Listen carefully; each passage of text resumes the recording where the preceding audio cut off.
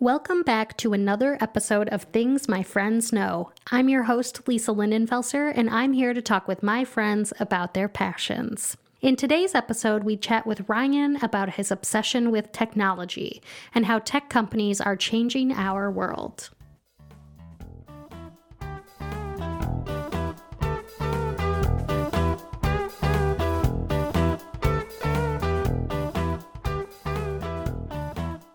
Hello and welcome. And we are here today with Ryan. Ryan, thank you for being here with us. Of course. Thanks for having me. So, Ryan, we're here today to talk about the technology field and your passion for the technology field. And you live at work in the technology field, and now you follow it outside of work as well. So tell us what you enjoy about the technology field. Why is this such a passion for you?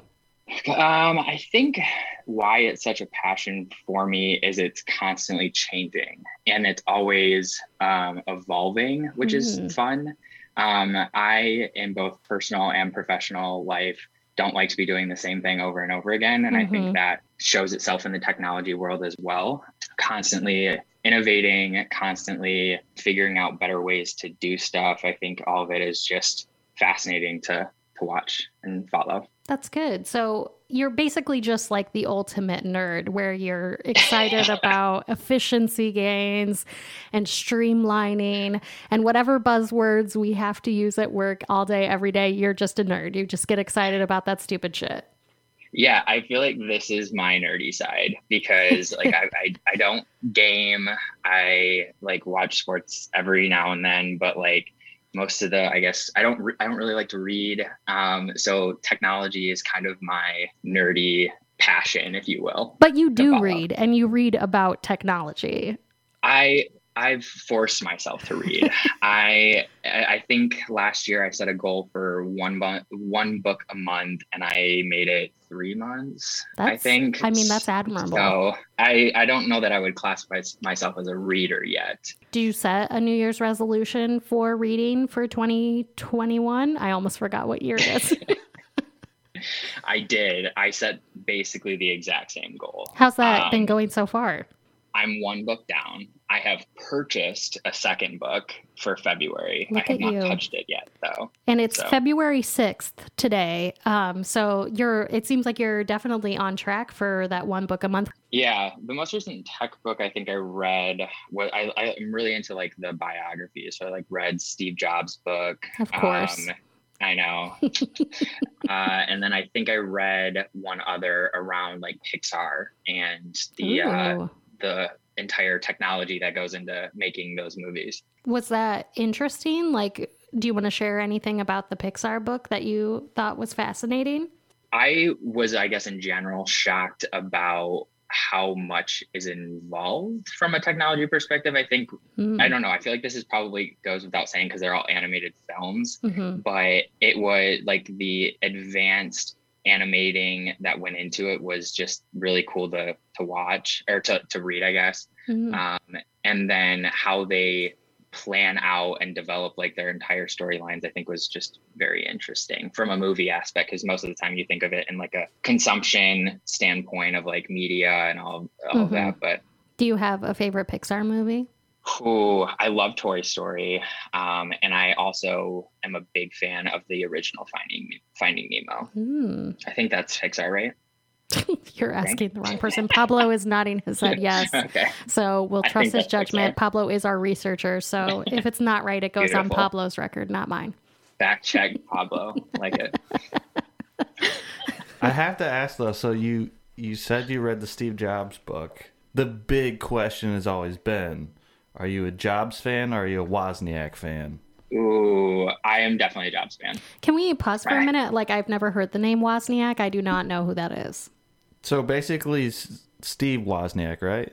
Yeah. Yeah. He did the technical work for the most part. For Apple? For Apple, yeah. And then Steve Jobs was like the visionary or what? I think that's an accurate way to describe it. So he really pushed the boundaries. So you're going with Steve Jobs, Ryan? Yeah, I'm a Jobs fan. Pablo, do you have a preference?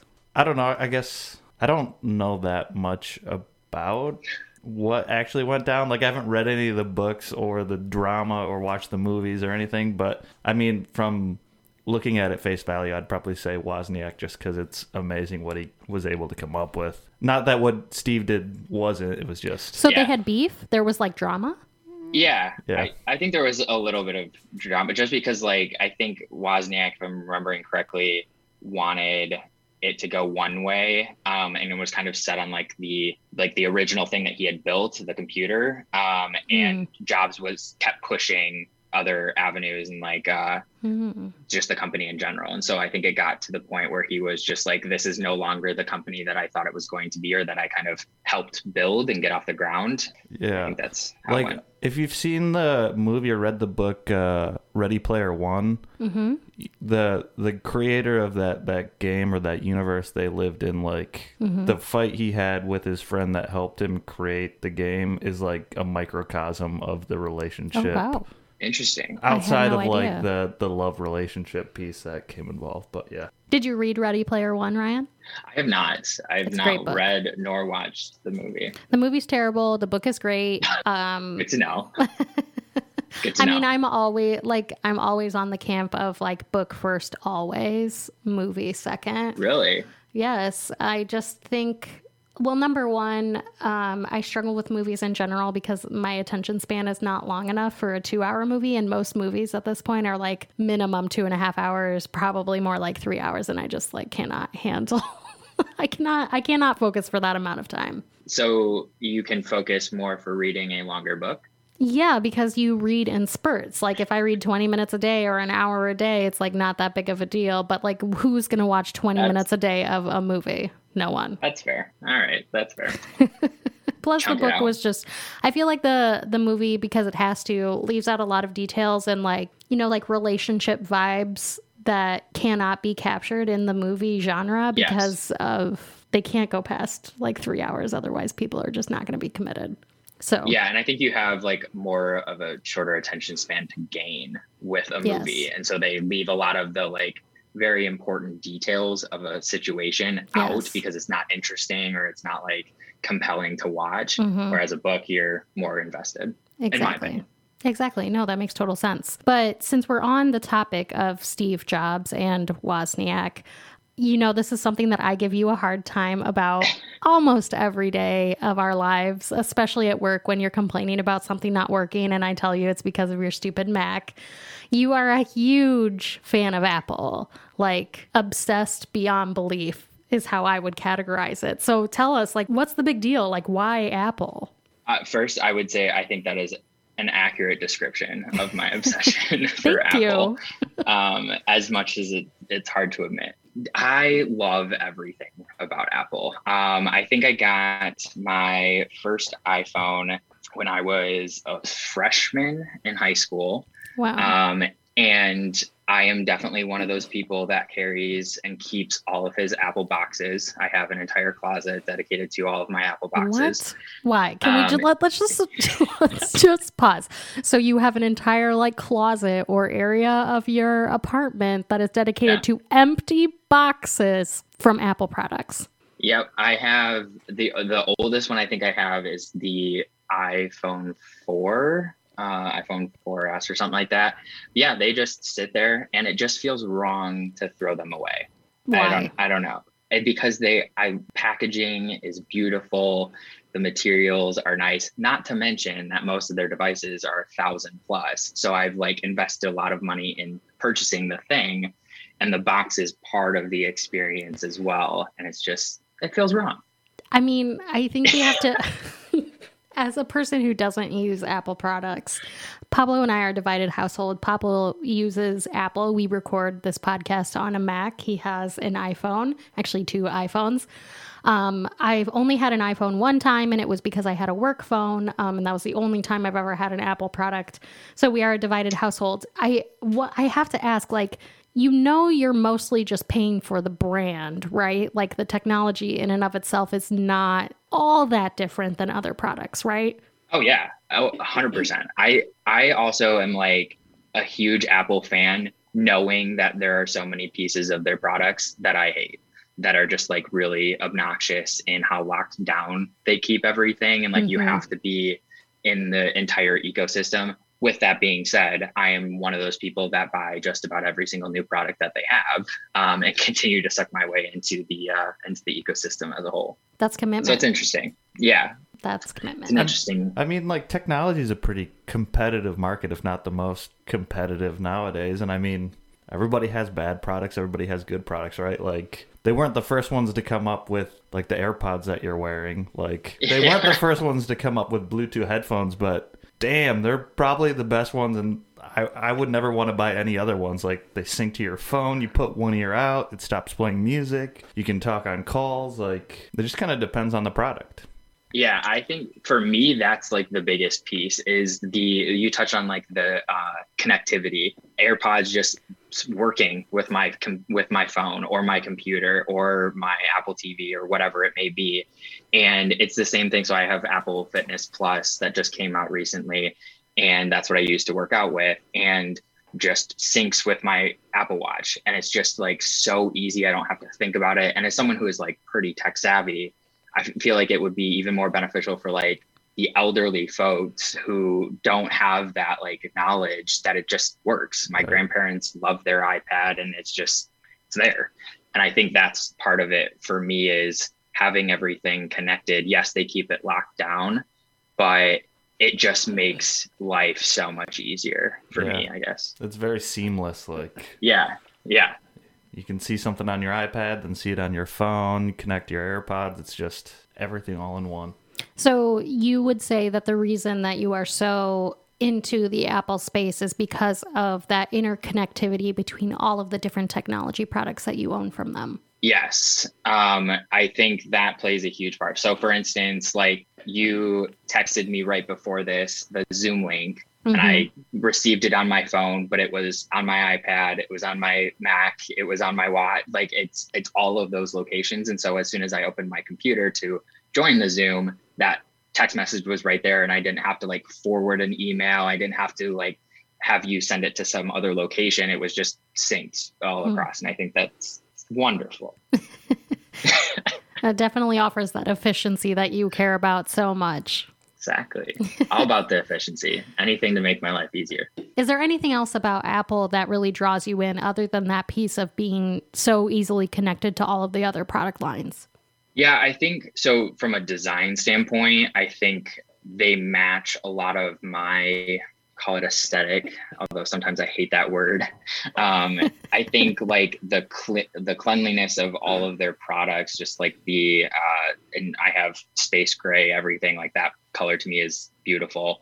And then even in their new offices, they're like spaceship that they've built out in California. They've built a spaceship. Yeah, it's like this massive ring. It's like, yeah, Google it. It's called it's Apple Park, I think is what it's called. And it's literally nicknamed the spaceship because it's this massive ring of a headquarters. And it was like $5 billion or something like that. But it is just beautiful. Like it's so like it's all glass, it's all like natural elements. And then the entire middle part of it is all nature and walking paths and all that stuff. And I think just visually, it's beautiful as well. And it's like you said earlier, the brand too, like it's a status symbol in some ways. And I think I go into that a little bit. So when you talk about it being a status symbol, what do you mean by that? Well, I think so. When I was younger and got my first Apple product, it was one of those things that like, I guess not everyone, like I think a lot of it is like those fashion brands as well. Like a lot of people wear specific clothes or bags for that status or that like logo. And I think Apple kind of has a little bit of that as well. I think they've broadened it a little bit with things like an iPad that are a little bit more affordable and more easily accessible. But I think back when they had more of a slimmed down product line, it was seen more of that status of like, these are higher end products that appeal to me. So what I'm hearing you say is that you're an elitist. There it is. I was trying really hard not to come across that way, but I knew you were going to say it anyway. I'm just giving you a hard time. But I mean, I think I understand what you're saying. Like, especially in a capitalist society, there is something associated with owning certain things reflects the level of comfort that you have financially, whether it's owning a house or living in a certain neighborhood. Apple, it kind of offers the same thing where it's just showing that you have, I don't know, that you're stable financially. Yeah, I think that's fair. I think, like I said, I think they've broadened it out a little bit more recently. Like AirPods blew up, and so many people have those now. And a lot of their iPhones that they come out with now, I think the most recent one, they had 4 different versions. So like a cheaper version, and it was a little bit smaller. And then they've got like the higher end all the way to the top. So I think they're trying to make it more accessible, which is awesome. All for that. But when I kind of first got into it, it was more slimmed down and one iPhone that was just really expensive. But yeah. I would say too, like, I could be kind of wrong, but I find it pretty interesting in the sense that, like, with Microsoft, it's always been like a business platform. It was meant to make companies be able to get their spreadsheets and do all these different things, where it seemed like Apple from day one has always been kind of focused on the general consumer, just people in everyday life, not necessarily like helping companies get richer necessarily.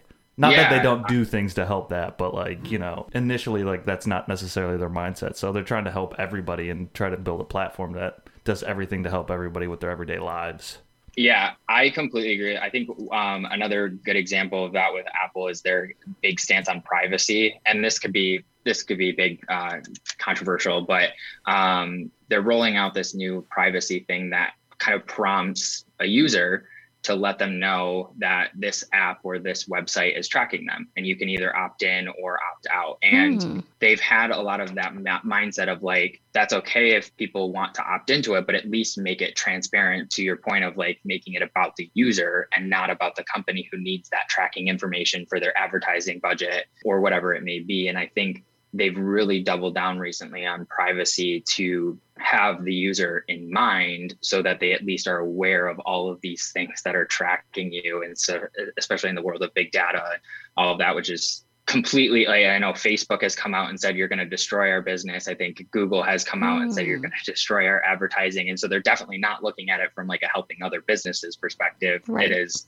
100% about the user in that instance. I mean, do you think that there's any ulterior motive there other than giving the user better information about how their information is being used?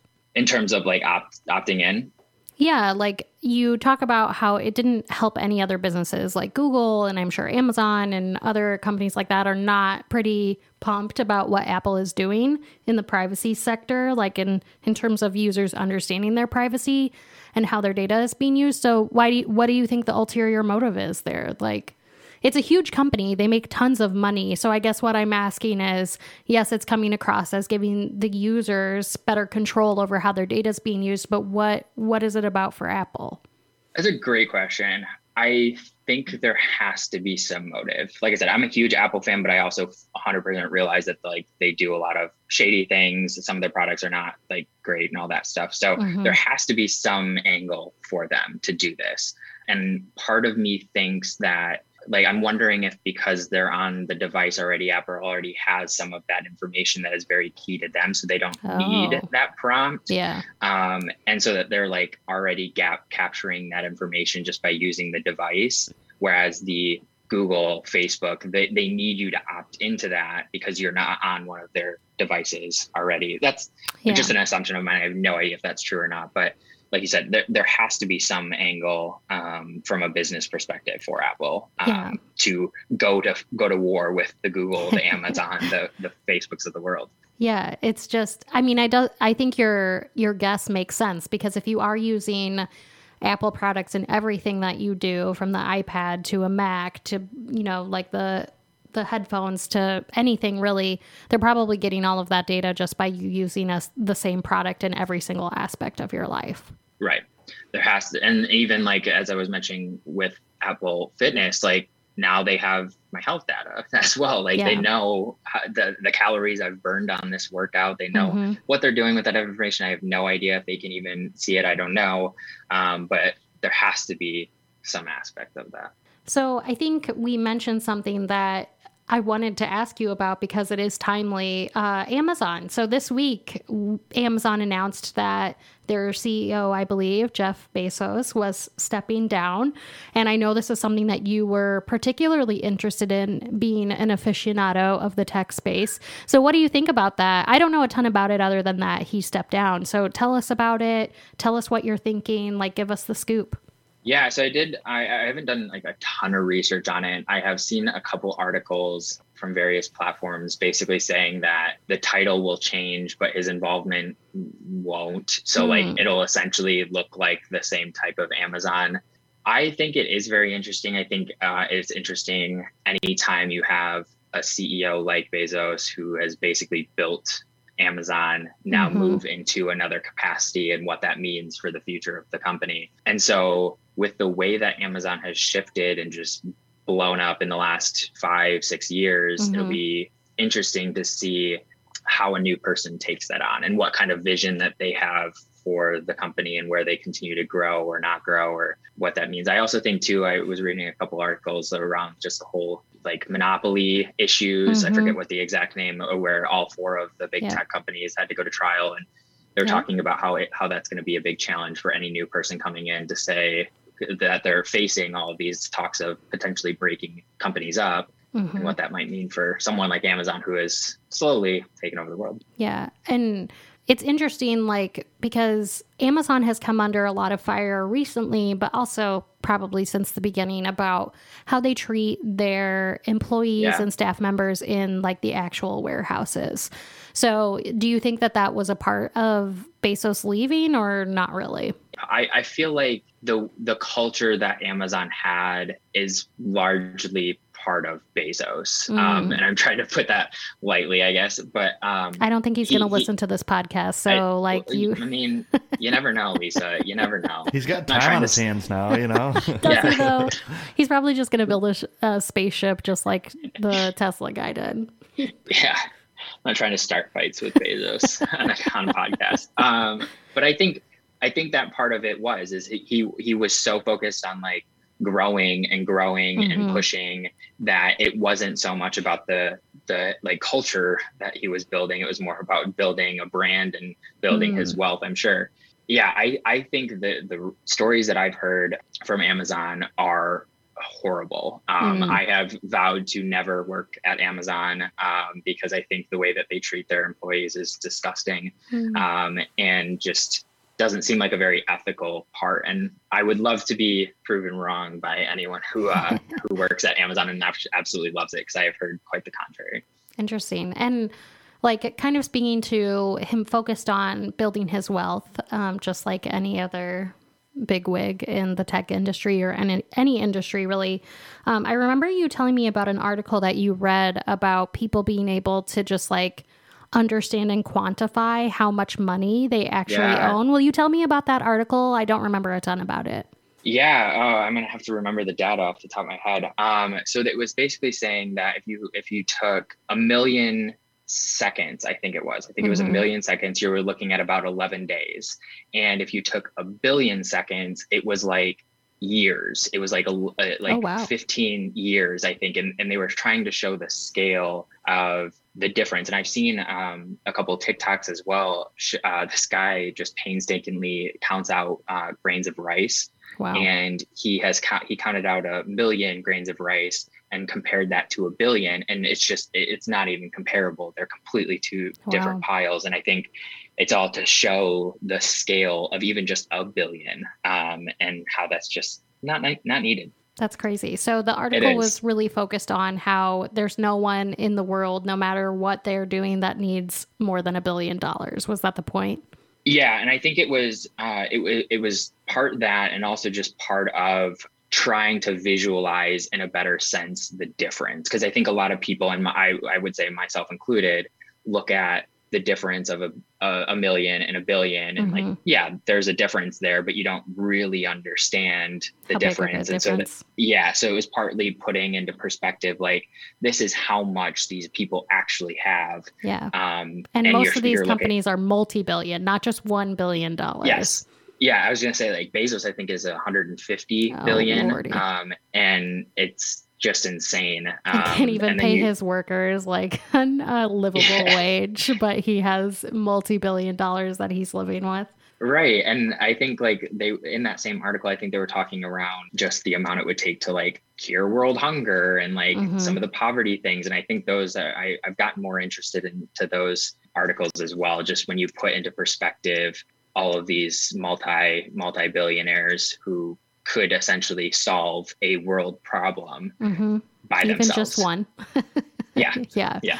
Yeah. Like, and it's interesting too, because I think it kind of takes us into the tech field in a different space.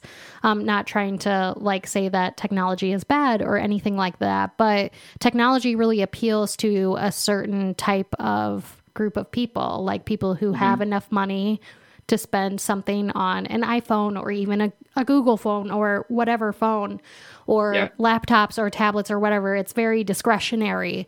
And so it's interesting too to think about the fact that they're really banking on middle class people or even people who may not necessarily need to afford or can afford it, like, but are still like they need to be able to have a phone, they need to be able to have technology and internet.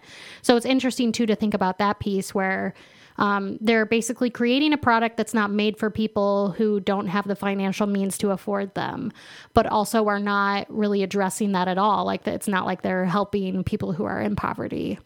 Right. And yeah, and when you think about like the internet space, like how many people don't Yes. have access to Wi-Fi Yeah. or cell service, even when you talk about the totality of the world. And I think it's spot on. It's an interesting problem that they try to address. And I think that's where you see to some of the like constant updates of tech Hmm. is because they know, I would imagine they know there's like a finite population that can actually afford the products and need and can use the products. And so they keep churning out updates to innovate and all those kind of things to get those people to buy more because you have so many people in the world that don't have access to the things that we are fortunate to have. Yeah.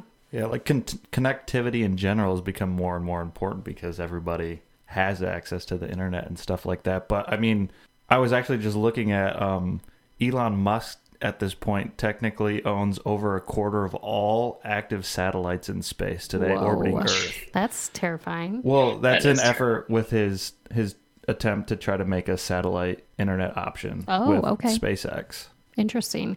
Wow, I didn't know it was that much though, like that he's kind of owned. I don't think they all are in relation to that, but yeah, it's crazy. I guess he owns like 1,000 out of 3,500 active Wow. satellites orbiting Earth. Oh my Lord. That's Yeah, crazy that is to a little think about. terrifying. Yeah. Yeah, that is a little terrifying. Good and bad at the same time.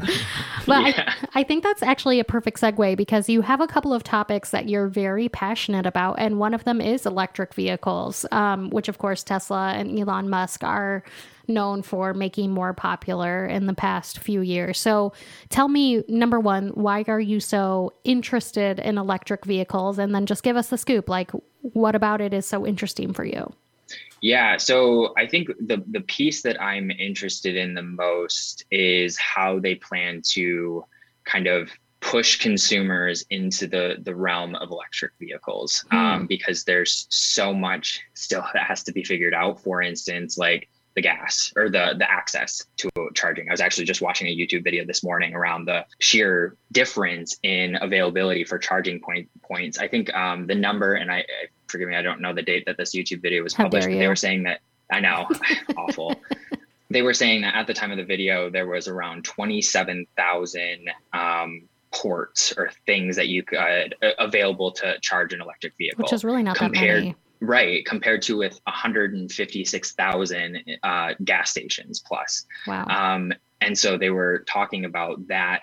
And so I think it's interesting that like everyone seems to be on the same page around electric vehicles is the next step. And that's where we need to go to help the environment and like all of these other things. But there's still, in my opinion, some very fundamental issues that need to be solved, such as the infrastructure, such as the like long range of these cars. And from practicalities purposes, I don't know how, like they don't seem to be addressing that as quickly as I thought they would. Which is interesting because electric vehicles have become extremely popular, I would guess, in the past 2 years or so.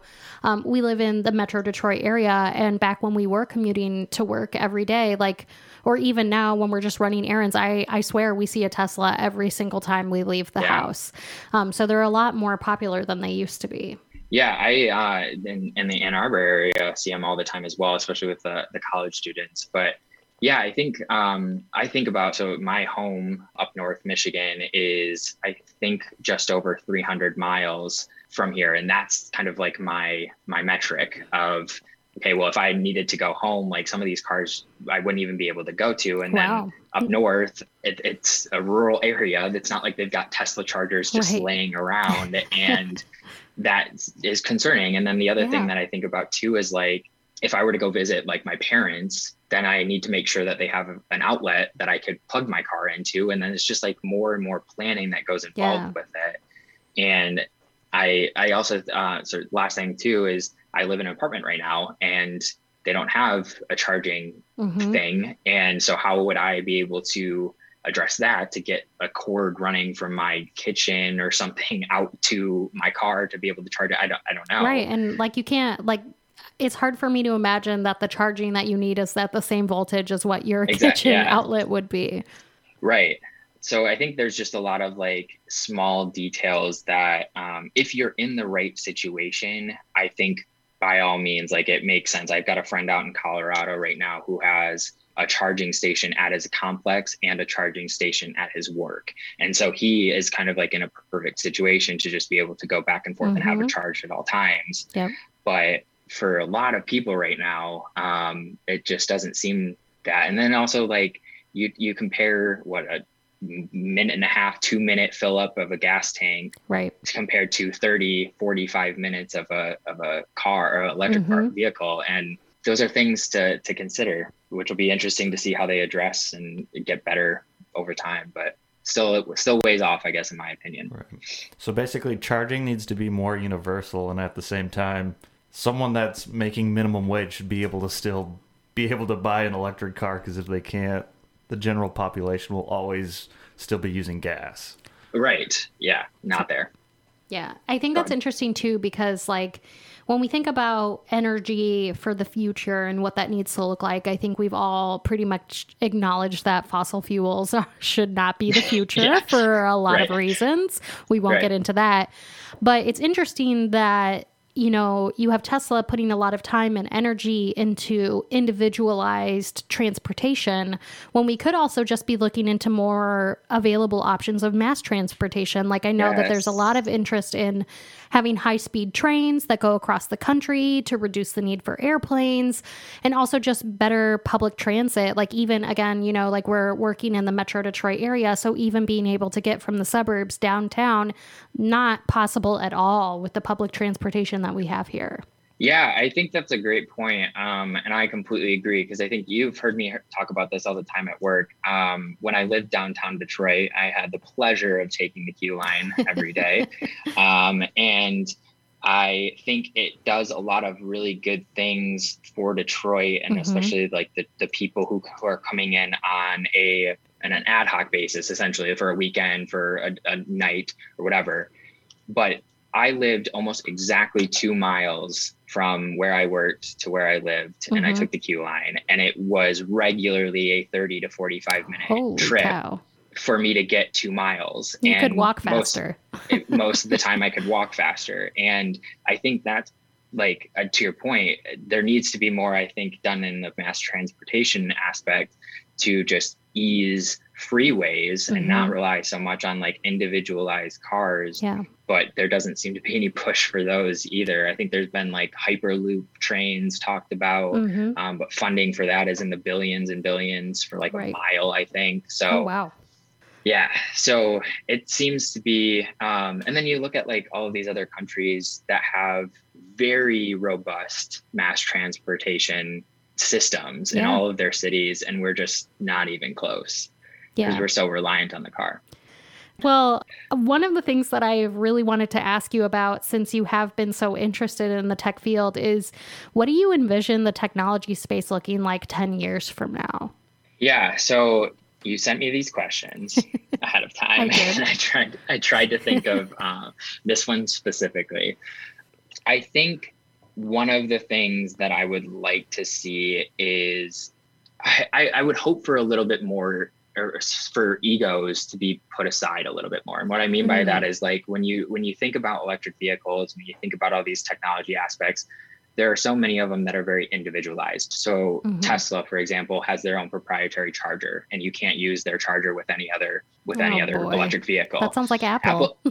Yeah, I was gonna say Apple is the same way with their charging. And I would love to see more focus on like the user aspect and just that like connectivity and consistency across all technology, so that it isn't so much like I have to be put into a box of Apple, or I have to be put into a box of Tesla. I can kind of mix and match based off of the trends or based off of what I need for my life. And that's what I would like to see moving into the future, because it's very obnoxious having all of these different, even being an Apple fan, all of these different ports and all of this stuff. And then thinking about electric vehicles, just, oh, there's a charging station 5 miles from me, but it's not a Tesla one, so I can't use it, or whatever that may be, and hoping to put some of those egos aside moving forward. How dare you suggest that? How is Apple going to make that extra $1 billion without having everybody have separate chargers from all of the other products that exist? How dare you ask them to give up some profit? I mean, one real thing that they're going to do, and I know you're joking, but I am also joking a little bit as well. They have stopped putting charging blocks in their phones. So you have to buy those separately. So goodness. That's what I was going to ask, because it's like, normally it's a long-term thing where it's just like, okay, if you have a really old phone at some point in time, you won't be able to be like compatible with everything, because they throw everything in the box when you buy a new one, but now they're not even including it. Wow. Yeah. Gotta get that extra $30 somehow, I guess. Completely separate, for environmental reasons, obviously. Have to have an angle. But yeah, that's an extra $30 if you need a new charging thing. So they can switch those out easily and just have someone buy a new one. Wow. I swear I still have like this idea in the back of my head that one day they're just going to like randomly get rid of USB or HDMI just to mess with everyone. Oh my God. Don't give them that idea, 10 Pablo. years later, then everyone's going to have to buy something new. Something can't just work for 20 years. That's crazy talk. I was thinking about that. I was watching a YouTube video around planes, and all planes have like those USB outlets now that you can just plug in and charge your phone. That's practically outdated now. Like all of that work that went into putting all of those USB outlets in, and all of the like electrical outlets as well too, that have those plugs, like all of that stuff is just getting more and more expensive to change that stuff over. Yet they continue to do it. I mean, I do think there's some element to bring us on a more positive note. I have to give them a little bit of credit. I think it is really hard to predict what the future will look like in terms of technological advances. Like, I don't think they would have expected that USB was going to be in and out so quickly. I mean, it's probably been like 10 years? I mean, I don't really know, but I do think that there is a level of huge turnaround when it comes to technology, because there are so many innovators out in that space. Yeah, I think I think the advancements are so rapid that they like, and some of it I would have to imagine is by accident and by playing, by innovating. And so they come across these things. And if you have like a thing, a product, an outlet or whatever it may be, that is going to help tremendously in some area, why wouldn't you pursue it? Right. Even if that means the cost of switching everything over. So I agree. Like it's a hard balance, and everyone is constantly looking for that next big thing, and pushing the boundaries of what's there now, but that has costs as well. Yeah, on all angles. I really don't think USB is going away though, is it? I mean, like, does your Apple phone right now even use USB anymore at this point? I mean, to plug into a charger, it does, I think. Yeah. Oh, okay. Might be. So they changed the letters. So the first one was USB-A. I think that's the standard one. Lord. And now like it's moving USB-C. Yep, like C. Yeah. So it's still within the USB realm. It's just moving. Well, before Lisa wraps it up, I have one final question. Oh my. I'm excited. This is rare for me. How do you feel about the iPhones getting rid of the audio jack? Because there is no audio improvements from having to use the same thing you use to plug in your phone to charge it. So to be clear, if you want headphones and to charge it at the same time, it is not possible. Yes, I feel like your face is turning red right now. I think that's a great question. I think the fact that they didn't have a solution for charging and listening at the same time is amazing to me. I think that is such an oversight because it is just obnoxious. I am a big fan of Bluetooth. I hated cords. So I was a big fan of just like moving it. What didn't really impact me at all. But I think there are a lot of people, again, just watched a YouTube video the other day of someone who just lives and dies by the cords. Like they have to have those. They just don't work with Bluetooth or whatever it was. And the fact that they haven't figured out those types of solutions, I think is a big oversight because that also seems like an Apple thing. Like they just, they'll push you in a direction. You either get on board or it was definitely like a market strategy. Like if they can't use actual headphones to plug in, they'll just have to buy AirPods, but it still seems a little aggressive. Yeah, it really is. I will say too, to kind of, I know Lisa, you were trying to keep this positive as an ending note, but do it if you can. But I ruined that. I'm sorry. I tore that up. I've already started drinking champagne much more heavily since when we started, so it is what it is. Who knew it was going to be so dark? I have the most recent iPhone, and one of the big features of it is that you can charge on the back. It's got like this magnetic thing that you can hook it to. There have been a lot of talks around the next iPhone or the one right after that, removing the charging port entirely. Oh, wow. And your entire charging would be by the magnetic. And so I think that's another type of example is you'll have people, you're pushing an agenda, you're pushing a direction that you would like it to go, and you're gonna have a lot of people that are very, very upset with that, but they're trying to go completely portless. Headphone jack was a couple years ago, and now they're probably going to get rid of the charging as well, which will be interesting to see. I mean, people hate change in general, so it's kind of interesting to see like what people really like glom onto and don't let go of versus like what they're going to complain about up front and then get used to and be on board with going forward. Yeah, I think I think we continue to see a lot of that, and we'll probably see a lot of that moving forward in the next 10 years, to go back to your earlier question, of just trying really aggressive things and seeing what sticks and what doesn't, what people have backlash around, and continuing in the name of innovation. It's almost fascinating to think about it as more of a study of people and rather than a study of technology, because it's really about what we do with the innovations they try to push rather than with the innovation itself. It's what can we get people to do next? Like, how are people going to react to this next? Which is really interesting and fascinating. And it definitely takes it in a different direction. Yeah, I think one of the biggest things has been like figuring out what you can create that people need but don't know they need. Yeah. So I think like the smart refrigerators that have started coming out, like I think that's a good example. Like no one really thought that they needed this touch screen on the refrigerator, but now people use it for their grocery lists or like to see what's in their fridge and like all of these things that are just making things more convenient. But you come out with it and you're like, what the hell is that? I don't need that. That is way too expensive. This is stupid. And then look at these whippersnappers. Exactly. Yeah. Crazy. It's like they look at, it's more expensive and they think about what they're taking away from them with the new products. But I mean, you get rid of audio ports and charging ports, there's more space for processors to make things faster. Or, they had to get the touch screen going for a long time before they could remove a button. And once they removed the button, then your screen's bigger and you can see more stuff. So it's just being afraid of change, and you just think about what's being taken away from you as opposed to what they're planning to provide you in the future. What opportunities it opens by pushing the envelope. Yeah. So, and that's what marketing people are for. Oh yeah, to try to take something away and then try to spin it in a way that makes the world happy. God bless them. Well, on that note, Ryan, I want to thank you so much for being here today and chatting with us about your passion for technology. It's been fascinating. Thank you very much for having me. I appreciate it. Peace.